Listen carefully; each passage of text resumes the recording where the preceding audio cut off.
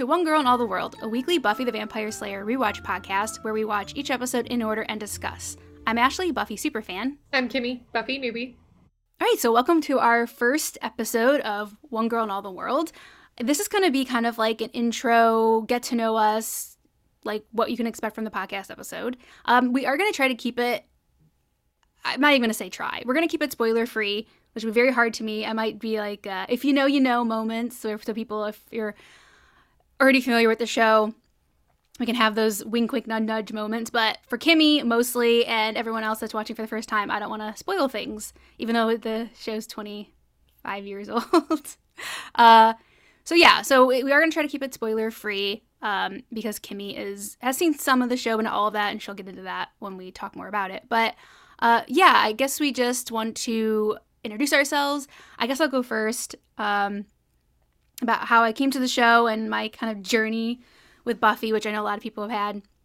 And weirdly, my journey isn't that far off from a bunch of other people's I've heard, which is, I didn't realize that until like a few months ago. So I saw this movie in the late 1990s called Can't Hardly Wait. Have you seen it? Oh, yeah. Yeah, okay. So Seth Green is in that movie. Yes. And I just thought he was adorable. I loved his character. And I was just obsessed with that movie. I just loved it. And he was my favorite character in it. And I was like, oh, like, what else is he in? And I found out that he was on Buffy. What character was he on Buffy? Oz. He would have been in parts that you would have seen. But we'll get to that. Huh. I found out that he was on that show. And honestly, I don't even think that I knew about Buffy at all, because it's not like now where you go everywhere, like you have all like the ads on streaming and your ads on your everywhere for shows, the billboards and everything. I grew up in a suburb of Cleveland, so we didn't have like, it wasn't like living in LA and New York where you have like every TV show or movie on every billboard.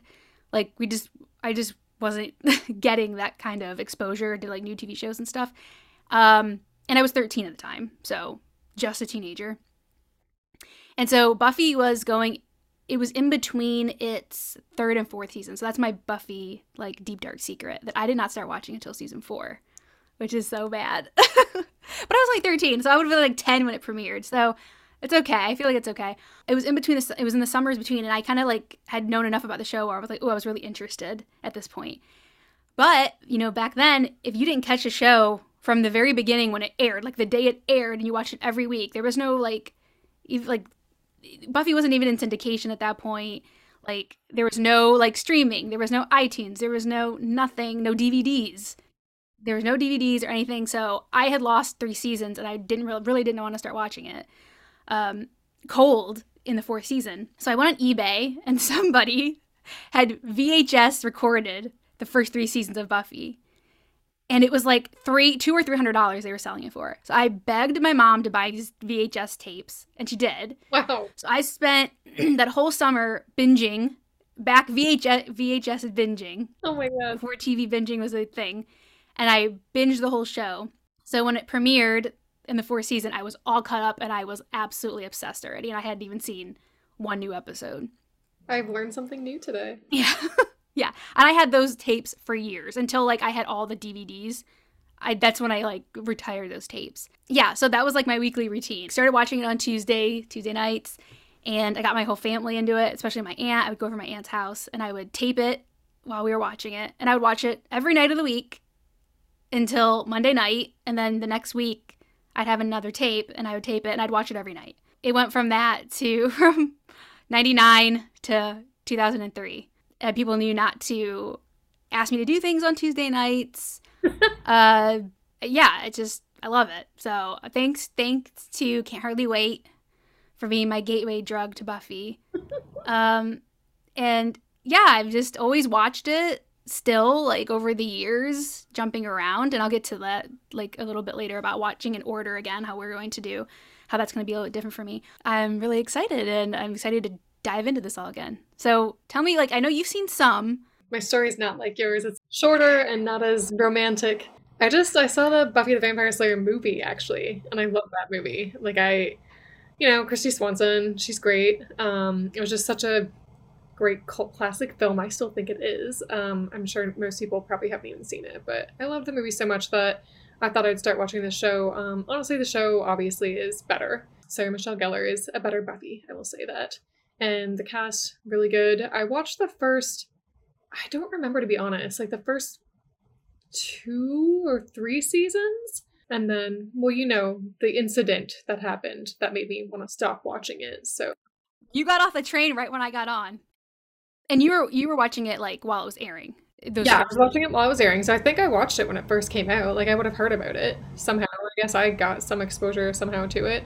And then I think also around the time though that it became around the time that I stopped watching, might have been around the time that I was starting to go to university. So I mean that at that point it's not going to be easy for me to watch anything. Like I couldn't watch anything when I went to university because that first year especially I didn't have cable or TV or anything. So yeah. Yeah, so season 3 was your breaking point. So it's so funny because there's 7 seasons. So there's so much you haven't seen. So that's so exciting. And like what you have seen, you haven't seen in probably since, really. A couple of decades apparently. Yeah, I don't remember. Like I don't remember a lot. Like I remember the basic characters, and I remember the basic, you know, plot of the show. But The big arching plots, maybe. Okay. Yeah. Yeah, great. That is perfect because that's what I wanted. Like when I wanted to start this, I want somebody that's like completely fresh or relatively fresh to the show, and that's I think 26 years is like or 20 years plus is pretty good to like rewatch something. I think you've earned that. I don't remember a lot at all, and you've been wanting me to rewatch this for a while. You brought it up several times, and I keep saying, "Yeah, I should do that," and then I just keep not doing it. So I just need to do it already. If you're in my life, you have been like it's like trying to get like someone to like join your like candle selling business or Pyramid scheme. your pyramid scheme. Like the Buffy. You can be one of my Scoobies. Like you can be one of my Scoobies, and we can support each other. And like if you watch Buffy, so yes, guilty. Do you know how many times you've seen it? So this will be good to go. This is a great segue, Kimmy, to go into our next kind of thing I wanted to cover was like what we want to get out of it personally. And the first thing is I have rewatched it in order the way we are going to now only twice. What my initial run through, and then obviously a prerequisite of marrying my husband was we have to watch Buffy in its entirety because he had definitely seen it, here and there, but he had never sat down and watched it the whole way, and we binged it basically. But even though I can say that I only sat down and watched it episode 1, episode 2, 3, all the way to 144 twice, I am the kind of rewatcher where any show that I really love, I jump around. So for the last 20 years, I jump around all the time because so I can't do the math of how many times I've actually seen it because I watch it out of order. That's fair. But I know I've watched it in order twice. And so this will be my 3rd time. And the first time, obviously, I was just so engrossed with like just seeing all the plot lines for the first time. And then the second time was pure escapism. It was in like a pretty like my life was kind of like in turmoil at that point. It was a pure escapism. Wasn't in a good place in my life. So it was like just a pure comfort watch. So this time I'm kind of looking for like watching it with more of a critical eye. And also last time I had like binged it. So like we're only going to do an episode a week. So I'm really going to be able to sit with it like old school, like having to wait a week. I'm going to, exactly. Watch the next one. I mean, I might keep going, but I have to go back. I have to sit with it. I don't know how good my self-control is going to be, but I am going to like analyze it more, probably watch it several times. I really want to take time and like watch it with subtitles. See what's like all in the background because there's so many fun things like on the walls and all kinds of stuff like that. Like what book are they holding and all those kind of details I'm really excited to get into because when you're watching for the first time, it just kind of there's so much else going on in the plot and everything that you kind of are distracted from all those details that you just can't get on a first watch. So I'm excited to do that. Critical eye in that way, but also like socially with any show that is more than 20 years old, there's going to be like problematic things. There were things that were problematic about Buffy when it aired. And there's things that definitely didn't age well. And like I said, you'll get that with pretty much any show that's old, that is that old. So I think like kind of like looking at those with a fresh eye, those things. And like my last complete rewatch was well over a decade ago when I watched it with my husband. So it's been a while for me even. Like a lot of things have changed, viewpoints and stuff socially in the last 10 years. So looking at it from that perspective and like going on from that, also coming to terms with it's okay to like love this imperfect piece of art and acknowledging where it falls short and the people that create it fell short. That's something that will be completely new in my eyes this time around, especially with a lot of the stuff that's come out about the show. So, and also like my Buffy network is pretty small. I don't know anyone in my IRL that likes Buffy as much as me, or even 50% as much as me. So obviously sharing it with you is going to be really fun. Like all your like first takes, fresh takes and everything. But then also I'm hoping that by doing the podcast, we're going to be having more people like join in on watching it or watching it for the first time or rewatching it. So I'm excited to have the Buffy community join in too. So for me, I think part of it's going to be meeting new people, getting that shared connection and getting into a new community of people that have a shared interest. And I think that's going to be interesting. And it's been something I've been wanting to do for a while. You've been talking about it for a while. So it has something that I've been wanting to do, and now I can actually do it. This podcast is motivating me to do it. And then also just to connect more with you, because I know this is something that's important to you, and I would like to have that with you as well.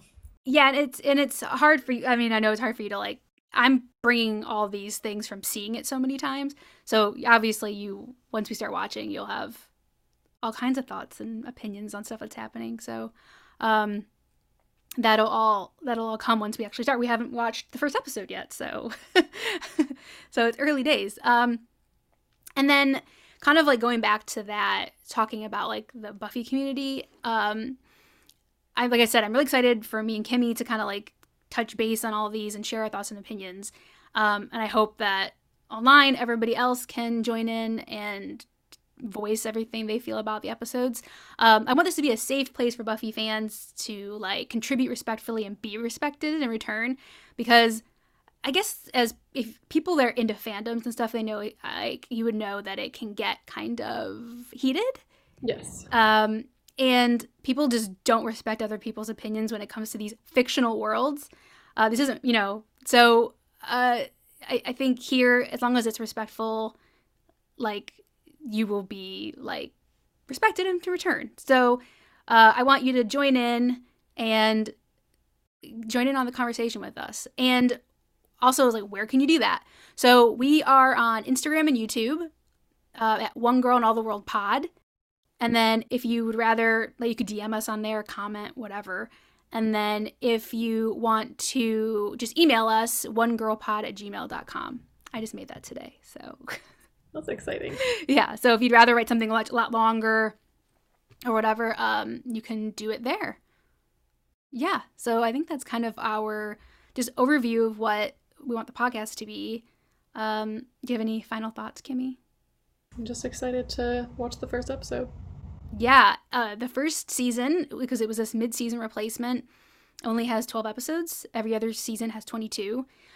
Because it was some show. I'll look this up, what place it took, what show that was canceled. And so Buffy got picked up for mid-season. And that was great. One thing I was going to mention was that the movie. I did not know about the movie well into, I think, watching the show, and I had it on, because like I had it on VHS or DVD or whatever. I've seen it a few times. I think I should probably rewatch it. I still love that movie. I should rewatch it, because when we see Buffy in the show, I'm gonna try to keep this so like unspoilery as I can.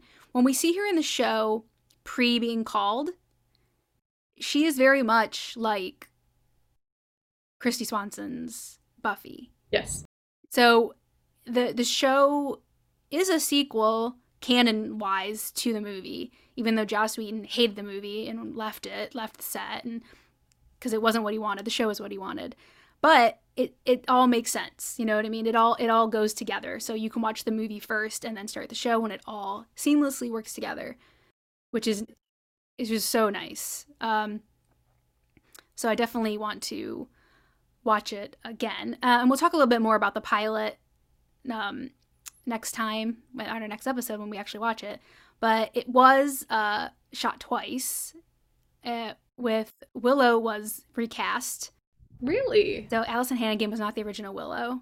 What? There's another girl, I forget her name, but she had like so physically different from Allison Hannigan, like small, like shorter, like dark, short, curly hair.